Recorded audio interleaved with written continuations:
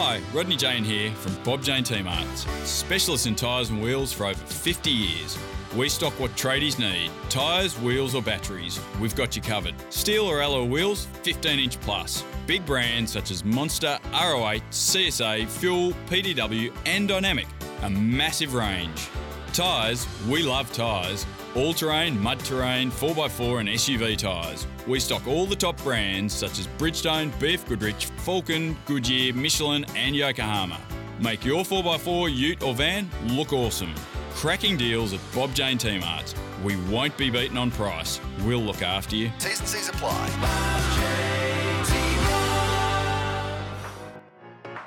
Two of the very best operators Parked up in the garage. This has been coming for a long time. These two do not like each other. There are two parts of the story as always. Red flag, this is a suspended race. Hi there, this is the Parked Up Podcast. We're powered by Race Fuels. My name is Grant Rowley and I've got a number of special guests on this episode. Right on the line right now, I've got Mark Fogarty from Parked Up Plus. I've got Richard Craill from another podcast that we won't mention just in case people hear that name and then they go and seek out more Richard Craill. We hear enough Richard Craill over a race weekend. I've also got a chat with Will Brown and the first of a pretty cool series of chats that I've done with Rodney Jane and from our great friends at Bob Jane T-Marts. But first, Richard and folks, how are you? Hello, Grant. Hello, folks. Nice to be with you. G'day, guys. Didn't expect to be here, but it's good to be here. You've got your own podcast now, folks. You don't need, once a week is just enough. Of course, Parked Up Plus every 5 p.m. on a Monday. It's almost 5 p.m. every Monday. Sometimes there's a little bit of delay. I'd blame folks, but I actually can't if I really dig deep into my most honest little box inside me that it's generally been my fault if it hasn't been 5 p.m. But that's been more often than not it's 5 p.m. on Monday and it's a bit of a new world for you folks. You've done radio before, you've done TV. We know you and most famous for the written word, polling through the various magazines that you've written for, in particular Auto Action, for the best part of the last 25, 40, 180 years or whatever it's been. A long time, yes. What are you thinking about? What do you think about this new world of podcasting? It's interesting and it's enjoyable. It's a reinvention of a sort. It's using old techniques. It's kind of doing what I did back in radio. Last time I did that regularly was 30 years ago, newscasting or sportscasting, but on a new platform in the digital realm.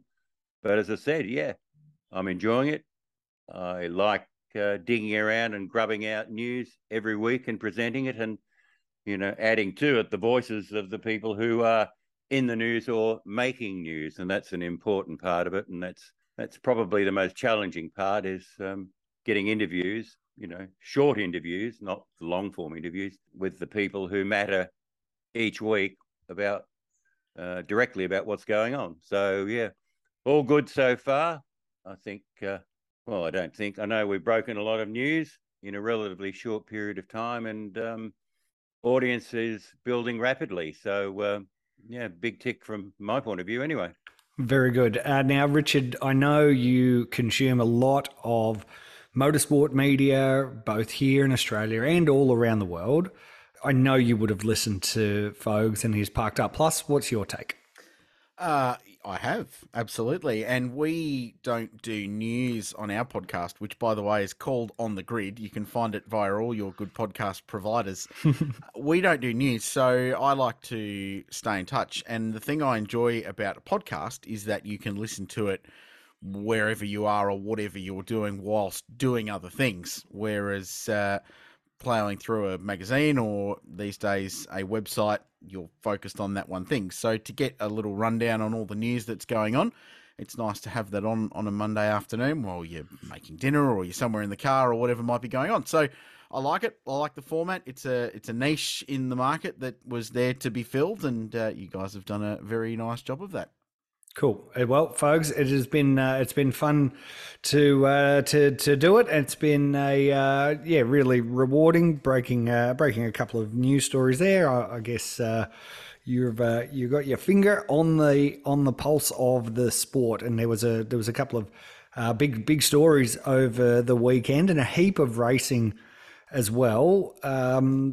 Folks, let me just start with yourself. We saw the return to Sandown. We were there in 2021, so it wasn't like it was, a long time ago that compared to other events where we've had a big gap. But I guess everyone was talking about the return of the Sandown 500. How long is this circuit still going to be available for us? A lot of really great, cool sentiment towards one of the most historic venues that we have here in Australia. Well, that was the backdrop to the Sandown Super Sprint, was the uncertainty of the future of Sandown. How many more years is it going to be around? Well, not only is a horse racing and motor racing complex, but a complex as it has been since 1962 in any form. That's still yet to be determined. The long-term plan, as far as the owners, the Melbourne Racing Club, are concerned, is to, redevelop it, residential redevelopment, but there's still a fair way to go there. The immediate future of Sandown, which we've been building up to on the show and elsewhere, is that it's confirmed that there's at least one more Supercars event there next year. It'll be on the 2023 calendar.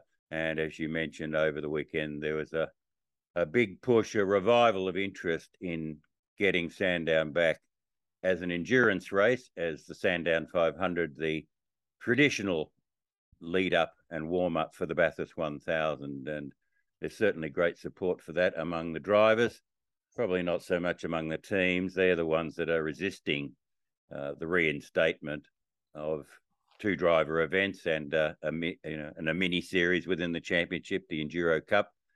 But Shane Howard told Parked Up Plus that he definitely wants to get the 500 back. So it could be back as soon as next year. And then hopefully within the next several months, we'll find out what the new deal between Supercars and the Melbourne Racing Club is, and at how many more years at least we can expect to be racing at Sandown.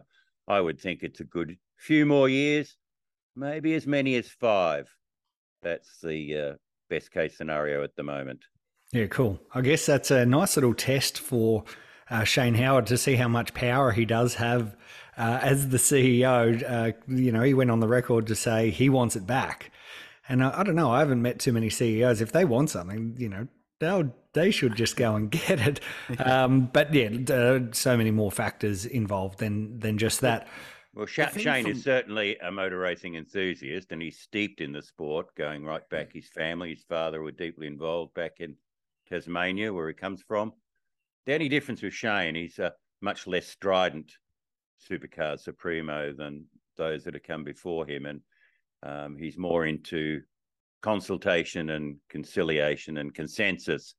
So he probably won't try and ram it down their throats, but he'll try very hard to bring everyone together and to bring back, the rightful lead up to the Bathurst 1000.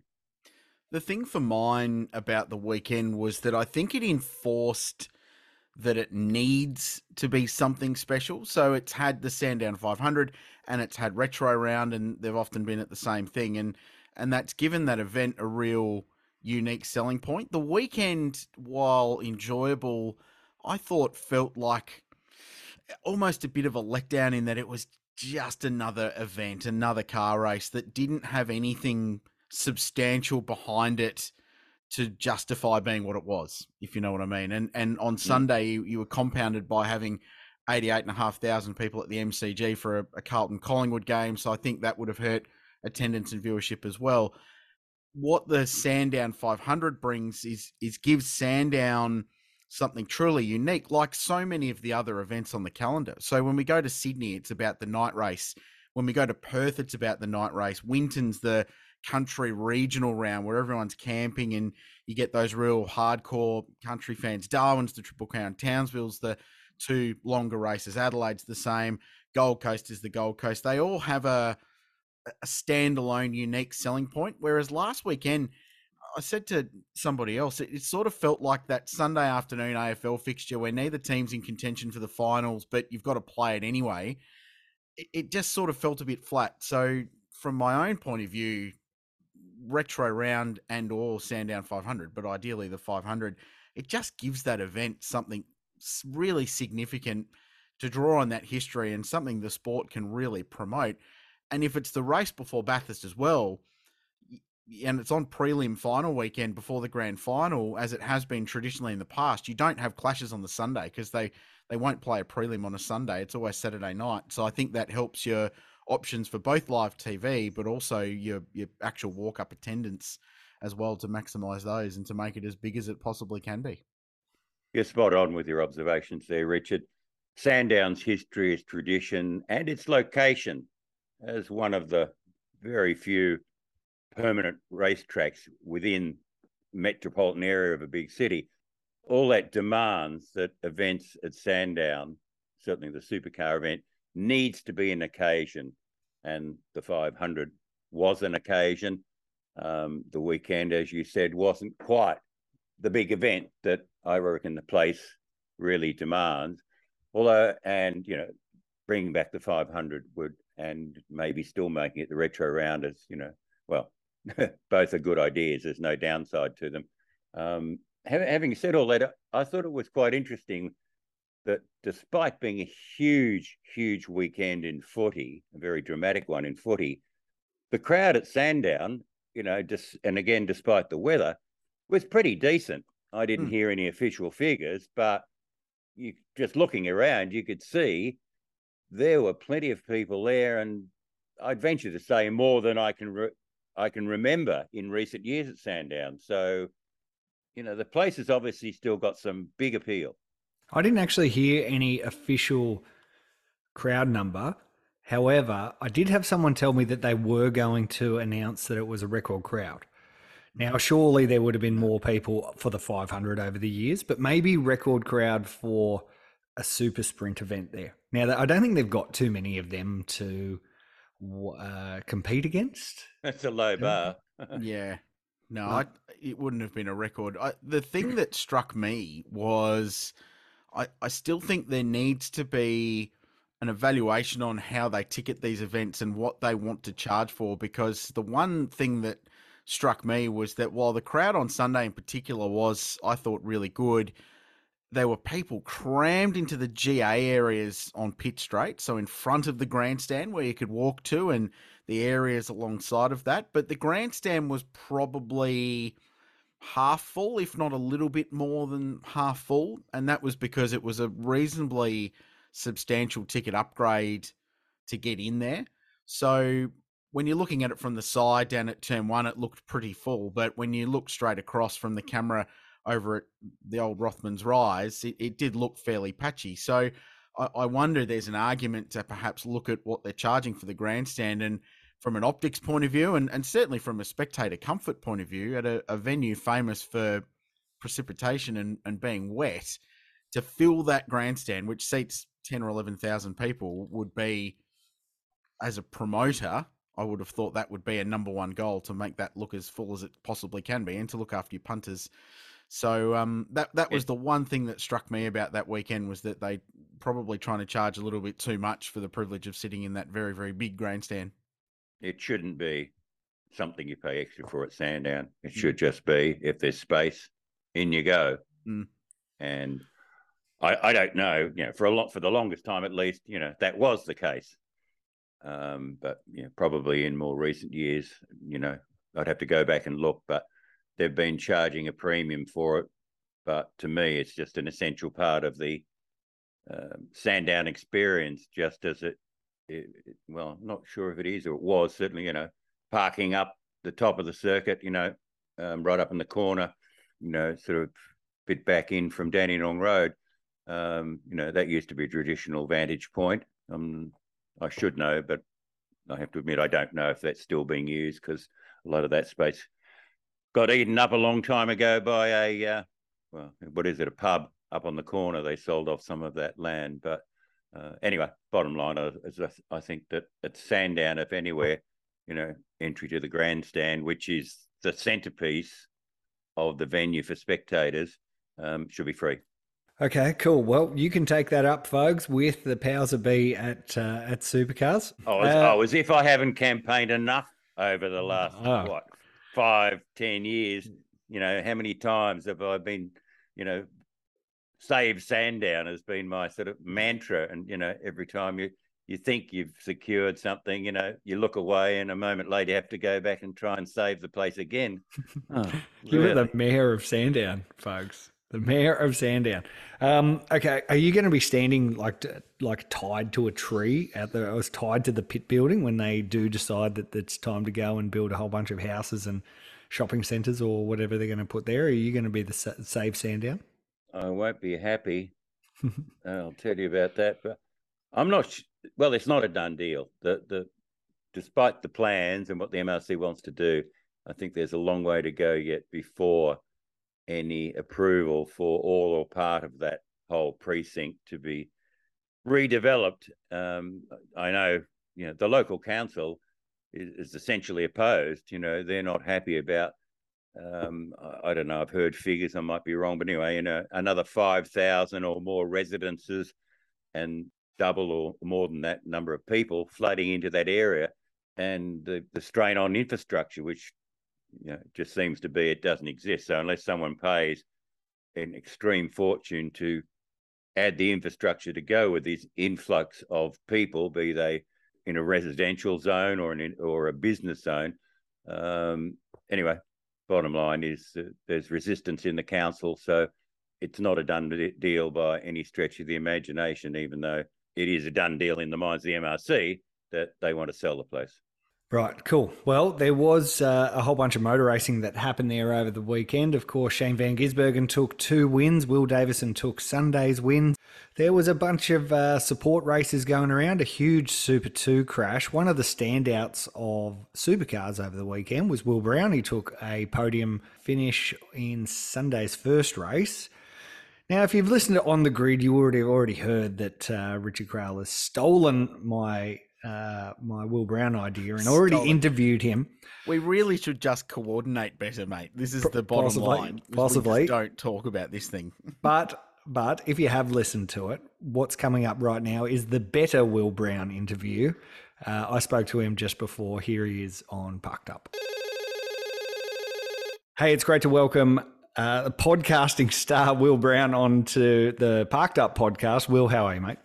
Yeah, good. Thanks for having me. No worries. So you've also done an interview with Richard Craill's podcast as well, On the Grid, the Race Talk. This, I hope, will be better. But they've only just done you've only just done the chat with them, which got published on Wednesday. Did they chuck you any? Can you give me a little bit of advice? Can I take this to a different place that they went? Yeah, I'm in high demand today by the sounds of it. 2 podcasts, but that was pretty normal chat. How your weekend was, all that sort of stuff.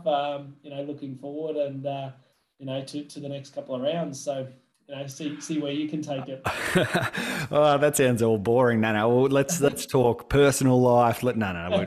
All good. Let's talk racing because it was a pretty good weekend for you at Sandown. A podium finish. I guess that's probably exactly where you want to be, and you probably want to be there a little bit more often as well. Yeah, definitely. I think it was really good to be back on the podium. I think they were saying before it's like 280 days since I've been on the podium, so I was hoping to be there a little bit sooner in the year. But it was great to get a podium and be back consistent and strong for the weekend. I think.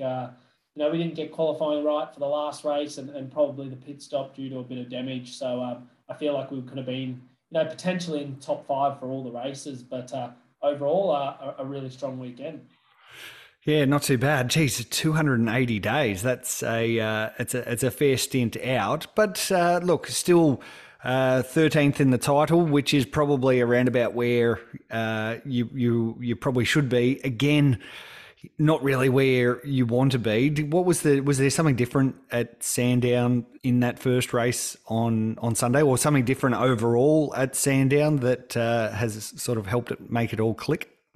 No, Not really, to be honest. We just rolled out of the trailer a lot better than how we have previously, and we weren't chasing a tail all weekend. It was just really small changes to stay inside the window. But we had a really positive test day at Tailem Bend before Tailem Bend, and then we had a good outing there, and then a strong Sandown. So I think that test day has really helped us and just given us a few more tools that when we roll out of the trailer, not quite in the window, we can tune it a bit better. Cool. Okay, so that the racing was held Friday through to Sunday, but the one of the big main events was on Monday with the ride day. How many laps did you do? How many customers did you take for a skid around the circuit? You wouldn't believe it. I did 0. Oh, you gave it all to your teammate Jack. Well, I was actually testing the Gen 3 car on Monday. So young Kai Allen jumped in with my co-driver Jack Perkins, and they did all the laps with taking people for rides, which was cool. But my focus was testing the Gen 3 on Monday, and just putting my efforts in towards that. Awesome. Was that your first run in Gen 3?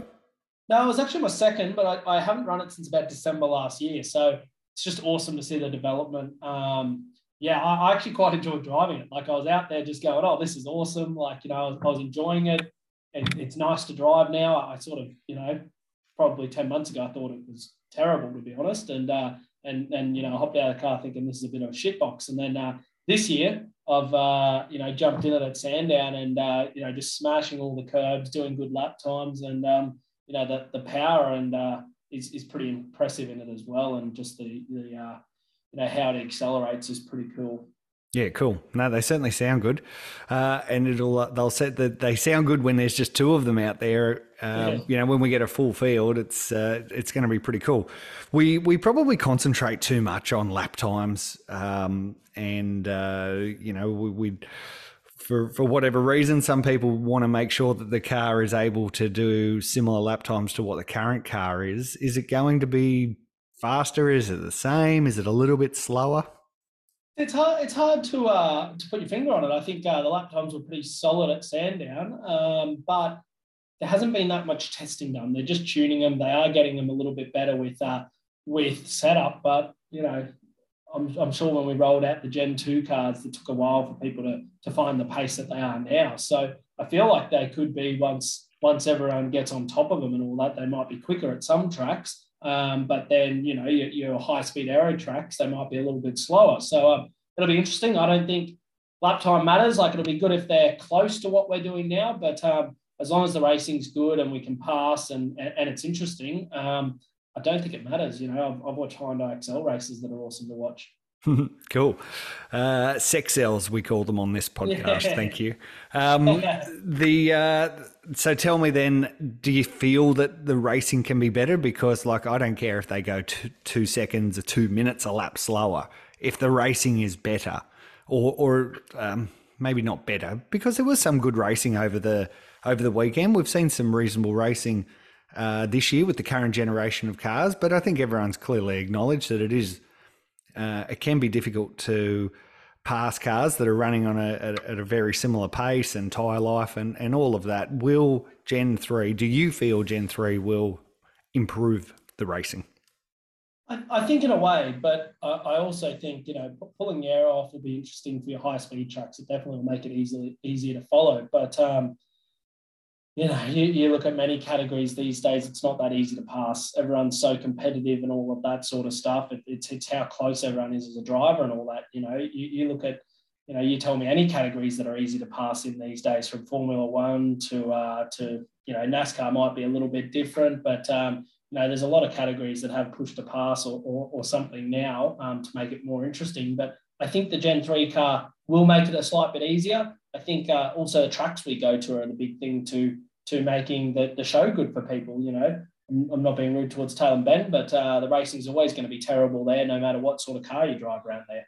It just doesn't produce, the track doesn't produce good racing. But then places like Sandown, Gold Coast and all those sorts of places, they produce good racing. So it's also what tracks we go to and all that as well, I think.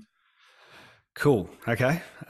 Look, more rounds at places like Gold Coast and Bathurst and those sorts of things, I would definitely would say yes to. As much as we like the Bend, it's a long way to go to find yourself in the middle of the desert. Anyway, no offence to the Shins. Look, on top of supercars, you've also been racing in the TCR Australia Series again this year. A ton of really cool results. Again, probably not exactly where you thought you might be in the series standings, but because it's so close, you're still in with a show. Yeah, I guess we're still in with a shot. It's just been disappointing with DNFs and damage. Tasmania, I think we could have got a first place there and got turned around off the start, which meant we were a lap down. We got pulled out of the gravel, but you really get not many points for that. And then a DNF at Sydney, and I think we had another DNF somewhere else. So, those sort of things just hurt the championship so much. If you just could have finished, top 5 in those races, you'd probably be right up there. But, it's been disappointing. I don't think I've had the pace that I was hoping to. I think we should have won some races, and I think I'm capable of doing that. But, for some reason, it just hasn't pulled through. One person who you sort of sit pretty close with, who it has turned out okay for at this point, is young Jay Hansen. I understand that he's in the newer generation Audi, which seems to be a pretty cool little jigger that he's got. You're in the older generation car. Now, the way that TCR balances all of its things, it should mean that they're on a level playing field, but Jay is certainly making the most of that new car. Yeah, then obviously, I think a lot of people will be bringing new cars in the next 2 years for TCR if they're going to continue. I think that you're going to need the new car. I think we're running about 2017, 2018 spec, and I definitely think that moving into the future, that they're going to have to bring a few more cars in if people like Jay and that bring those cars in, because you've been able to see how competitive that car is throughout the year. So have you enjoyed doing the double duties again this year? Well, I guess this is the first time you've been full-time supercars and also dovetailing with some TCR. Is it something that you'd like to continue? Do you feel it, brings an extra element to your game? Yeah, I'd definitely look at continuing next year. I think if myself and MPC and Liqui Moly hopefully wanted to continue, we'd look at continuing in a new car. I don't want to finish off. If we don't claw our way back and have a really solid finish to the year, I wouldn't be happy to finish off my TCR career like that. I know I'm a lot more competitive in TCR, and I know I can win the championship again. So, it might push me to do it again next year. Yeah, cool. And I guess it's full credit to Barry Ryan, who team principal of Erebus, to be so open to you doing not just TCR, but basically anything, like keeping your bum in the seat and going through the motions of being a race car driver. I assume you'll agree that the more you do it, the better you can be. Yeah, it's pretty cool having a boss like Barry that probably was a bit of a racer himself back in the day and understands it. And I'm not sure why a lot of people and team owners don't allow some drivers to do extra, because the Supercar Championship's fantastic and it's a pinnacle of Australian motorsport, but it is only 12 or 13 rounds a year. A lot of other categories like NASCAR, IndyCar, F1, all those guys are just racing so much. So that's how me and Brody are. We just want to race as much as we can and compete and have that competitiveness as many weekends we can in the year. And Barry understands that and allows that. So I think it's great for us that we can do it. Cool, mate. Hey, thank you for coming on the Parked Up podcast. How did I go against the great man Richard Craill, who's got a much better voice than me? Yeah, I don't want to rustle any feathers, so I'll say it was pretty easy. It's pretty even, eh? Oh, no. Cool, mate.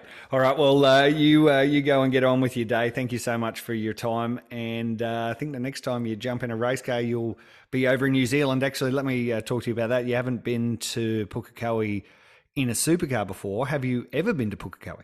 Yeah, I have been. They actually did ask me this question. I've been there in a a Toyota 86 in 2016. Right. So been to the track before. Obviously, it's a long time ago, completely different car, but I know my way around the track. Yeah, you'll be fine. You'll be fine. Cool, mate. All right, Pukekohe, and then after that, we've got some Sandown TCR action, and then this little race on that little mountain up in central New South Wales. So, mate, we'll see you there, and thanks again. Cheers, thank you. And we thank Will Brown for his time on Parked Up, and I tried to get him, Richard, to tell me that was the better interview, but he wouldn't. He's a massive fence sitter, so... He's a good young man, Will Brown. Yeah, he certainly is. Okay, cool. Let's just very quickly talk about some of the other racing that we had there. Richard, you were calling a lot of it a giant Super 2 crash.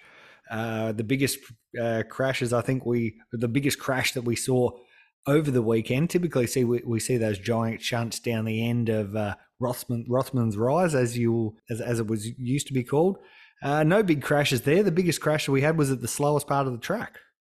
Yeah, and an unfortunate one too in that final Super 2 race. And, you know, we make the joke of Super 2 going, quote, full Super 2, unquote, and that was a little bit too full on for that category. So Jason Gomersall had an off on his own the lap prior on the run down into turn 2, bounced the thing across the undergrowth and ended up parked in the fence on the outside of 3, just before the left-hander that brings them back around to the start-finish straight. He was well and truly stranded there. There was a whole amount of mud and debris on the road, and when the leaders came round the next lap, which was the final lap of the race, they all got caught out by it. The leader ploughed across the dirt. A whole bunch of others ploughed across the dirt, and unfortunately a bunch of cars ploughed into Jason Gomersall, who was still parked on the side of the road, and his car, which was, I understand, the car that Scott McLaughlin raced in the development series back in the day. So it's got quite a bit of provenance, bit of history.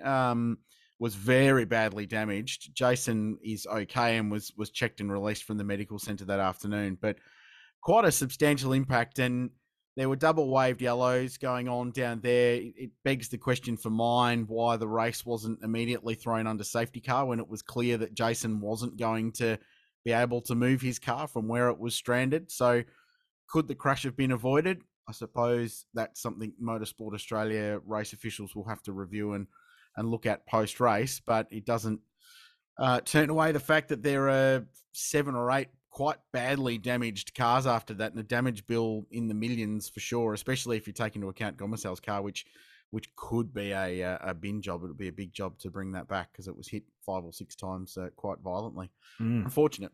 Well, just to look at it, it was an unmitigated mess. That shouldn't be happening. And Motorsport Australia, I hope, is investigating and is going to go through it, and hopefully some action is taken, because, to say the least, that was not a good advertisement for the category where supposedly, you know, the future stars of supercars are being bred. It was, and those races are generally, but this was particularly unruly, and that was almost, well, an inevitable end. But yes, the way it happened, you know, does need serious questions being asked about how it happened, and not just in the initial instance, but how, you know, they all just piled in there where, as you indicated, Richard, there were yellow flags waving everywhere. And, well, it's the responsibility of the drivers, isn't it, you know, to know what's going on ahead of them and let, you know, it's not like it's a blind corner. Yeah, but I mean, race control could have thrown a safety car, even if it was the last lap. I think it's irrelevant. There could have been a safety car called, and even if the car wasn't deployed, to get that full course yellow would have slowed everyone right down. So, and we all know racing car drivers, like double waved yellows, okay, there's something going on ahead, but it's not like they all massively lift off the throttle anyway, which is clearly what happened. So, yeah, my question is, why did it not go safety car and therefore neutralise the race wherever the cars were on the circuit? And then they could have cruised around, got the checkered flag. The race would have been over anyway at the end of that lap. So, and it potentially would have avoided several very badly damaged cars. That's the question I'd personally like answered out of that whole sequence. Okay, so Super 2 was run and won, and actually both races we saw the car that crossed the line first didn't win either of those races. Both of them were Matt White Motorsport Nissans. They looked the fastest there, but the guy who sort of came out on top from the whole thing, including a race win, was Declan Fraser. He just looks like he's having a bit of a championship year. 2 rounds to go, Mount Panorama and Adelaide. Adelaide Street Track. You know that track, Richard? I do. Do you like that track, Richard? I do, very much. Okay, cool. Hey, and we also had some Porsche Carrera Cup there. Richard, you got to sit up in the box and tell us all about it. And it was domination for our great friends at Bob Jane Team Arts and, of course, the Sonic Motor Racing Services team. Aaron Love took 2 of the wins. We saw Simon Fallon have his best result, finishing second. Dylan O'Keefe also took Saturday's win. Aaron Love missed 2 events this year and is sitting 4th in the title, 90-odd points behind leader Harry Jones. If Aaron Love does these next 2 rounds, is there enough scope for him to peel back those points and be the champion, having missed 2? Well, there's 360 odd points up for grabs. So on a piece of paper, absolutely. And based on prior form, all he needs to do is just keep winning. And he's definitely back for Bathurst. Gold Coast was always a question mark around his Carrera Cup France commitments that he's got, but the weekend is clear. So he's not actually racing in Europe at that point, so he could come back and run it. I would have thought if he's within 180 points of the leader going after Bathurst, then he'll definitely run it, because the Gold Coast is such a crazy old place that stranger things have happened than someone throw away a 60 or 70 point championship lead. The biggest advantage for Harry is that the 3 main title contenders up to this point in the year, which have been Harry Jones, David Wall and Dylan O'Keefe, all had really strange weekends. Wally didn't get it right in the wet in qualifying, so was outside the top 10. So if you do that in qualifying in Carrera Cup, it's very difficult to work your way forward. Dylan O'Keefe had a DNF in the Enduro Cup race on Sunday morning, and Harry was taken out by his teammate in the final race and had a DNF, his first for the season. So they're all pilfering points from each other at the moment, and Aaron Love was just there getting a almost maximum score for the weekend and dragging himself into contention. So he's just pin sharp, Grant. He's racing overseas. He's coming back here. Everything he's doing is at 100% right now, because he's just in a cup car every weekend. So it's really impressive to watch. And yeah, he can play a role in this championship. It's great. Cool. 100% pure love, I think, is what you wanted to start breakdancing to. Definitely. Okay, cool. Now, look, talking about Aaron Love, he drives the Bob Jane Team Arts car, a great supporter of the Parked Up franchise, Richard. That's what they're calling it now. Franchise now. It's a franchise. Franchise, great. We've got Plus on Monday. We've got regular on every Thursday. And as part of that, I sat down with Rodney Jane recently, who is the CEO of Bob Jane Team Arts, who is the son of Bob Jane, founder of the business, all Australian company. And I've asked a series of questions. The first question that I asked him was about the establishment of the Bob Jane Team Arts and how it all launched. So here he is, Rod Jane on Parked Up. So Rodney, Bob Jane Team Arts was founded off the back of your father's amazing, successful motor racing career. Why did he choose the tyre retail business as a brand or a vehicle that could take, or that did take, his name from a motorsport star to a national household name? Well, it's a pretty simple answer. So it was actually by mistake, he would say. He would have told me the story about 1,000,000 times. So he was he had a Jaguar dealership, South Yarra Car Sales. They were selling Mark II Jaguars, like the one he raced and won the championships in. And apparently it came out with this bias ply tyre on it that was a terrible tyre. I think it was an Avon. it used to wobble, he'd say, as you pull up to the light, so they hadn't laid the belts onto the casing straight. So at speed, the centrifugal force would keep it all lineal and straight, and as you slowed down, it would wobble up to the lights. So a lot of customers didn't like it, and just so happened that one of his mates up in Sydney, they were importing Peterbilt trucks, Bob into Melbourne, his mate up into Sydney, got a telex from Fulda in Germany asking if they wanted truck tyres. His mate up in Sydney didn't want them, sent it down, posted it down to Bob. Bob gets the telex via the mail, and he sort of looks at it and he goes, oh. So he writes back to them and says, no, I don't want truck tyres, but do you make passenger tyres? And of course we do. We make tyres for Mercedes-Benz. So he says, oh, well, I want to buy some tyres. And by Bob's account, what happened then is before he knew it, his spare parts division at South Yarra Car Sales was full of tyres, didn't have enough space for it, and then they rented a place on Elizabeth Street on the corner of Elizabeth and Queensbury Street, and they put a whole lot of tyres into there, and before they knew it, they were selling that many tyres, they didn't know what to do with it. So that was the beginning of, selling tyres. So Bob and Bill were involved in that, and that sort of gradually grew. And then Bill Jane, Bob's brother, and a guy called Philip Adams came up with this idea in 1972 about franchising and starting Bob Jane T-Marts. And like Bob Jane T-Marts existed in iterations, Bob Jane Wholesale, Bob Jane Tyres, all sorts of things, but the Bob Jane T-Marts and the franchising concept was something that Bill and Philip Adams brought to Bob. And by Bob's own account, Bill and Philip sit him down one day and say, hey, Bob, we've got this great idea. We're going to start Bob Jane T-Marts. We're going to franchise it. We're going to roll it out nationally. And Bob says, that's a really dumb idea, guys. Why don't you call it Bill Jane T-Marts? And, you guys piss off and go do that because I'm going to keep racing, do my car dealer stuff. And the long and the short of that was they're like, no, you're the guy with the name. You're the guy, that's been winning the championships. It's got to be Bob Jane T-Marts. And so, that was the whole sort of iteration of it. It just grew out of a problem with a tyre for a Jaguar that, morphed into, as Bob would say, before he knew it, they were selling that many tyres, they couldn't count the cash, and they were just literally taking it to the bank to bank it because it was really a discount business in the 60s. And there was 14 manufacturers. When he started getting into tyres, none of them would deal with him. So he just went, right, I'm just going to sell at the best prices, and the volumes were incredible.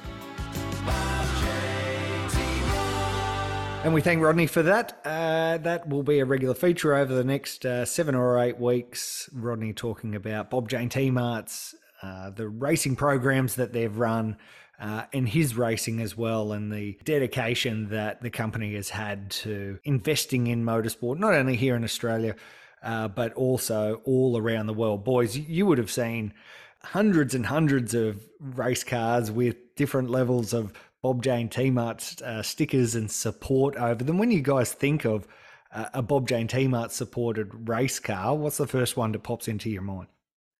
Oh, the Sebring orange, Camaro from the early 70s. That was the last of the classic Bob Jane racing entries, from the mid-60s through, but that's the one that is most recognisable to me. But to that, you could add before that, the Mustang, the Repco Tirana sports sedan, the Monaro improved production car, which became a sports sedan, and most classically, I suppose, in terms of looks, good looks, was the McLaren M6B sports car. What a beautiful machine that was, a sort of 3/4 scale, if you like, horsepower-wise, Can-Am sports car. For mine, and with my long links with Porsche, they've had an involvement in Carrera Cup for a long time. But funnily enough, my first Bob Jane sort of memory of their involvement in the sport was as a kid growing up watching reading my dad's old Bathurst 1000 programs and watching old Bathurst 1000s on VHS. Was the BMW 635 CSI that finished second in the 1985 James Hardy. Roberto Revilio is one of the drivers, and I chased the Jaguars to the end there and sort of got second when the Brock Commodore broke. That was my earliest memory of a car sponsored by Bob Jane T-Marts. But through that, more Yeah, more obviously the Porsches, obviously, and they've had great support for a bunch of young drivers in Carrera Cup. I've been fortunate enough to work with and to know like Nick Foster and Jordan Love and now Aaron as well. Since then, Nick McBride, Andre Heimgartner, they've all driven Bob Jane T-Mart sponsored Porsches to success in Carrera Cup. So David Reynolds, of course. David Reynolds, yeah, absolutely. Yeah, they've certainly helped established and young drivers through their racing career. I was tasked a couple of years ago to get some photos and information on a lot of the cars that Bob Jane T-Marts has supported over the years, and it was tiny. But on the 1986 Chickadee Commodore that Alan Grice and Graham Bailey won the great race in that year in '86, there's a very tiny Bob Jane T-Mart sticker on the front or on the side sill or something. So they've been everywhere. Including the title sponsor of the great race, which is one of the little chats that I have with Rodney Jane as well. At what was a critical time in their business. You can hear all of that on Parked Up a little later on, of course, Parked Up Plus every Monday. The Girls on the Grid are on every Monday too. And those two crazy larrikins, Gary O'Brien and Darren Smith with the Napa Auto Parts Grassroots Racing Podcast. Richard, have you had a chance to listen to two of your old pals gibbering away with some good old grassroots races? I have, and I've got the Marcus Zukanovic one queued up and ready to listen to for a bit of Touring Car Masters action, Grant, because TCM's one of my favoured categories and has been for a long time. So I'm quite looking forward to listening to that. Cool. Folks, thank you so much for joining us on this episode of Parked Up Regular. Always a pleasure, and look forward to being back again one day. And Richard, good to have you on the show, and I likewise listen to On the Grid, and of course every race meeting I hear you everywhere, and then I see you in the media centre. So you are ubiquitous, to say the least, in a very nice way, of course.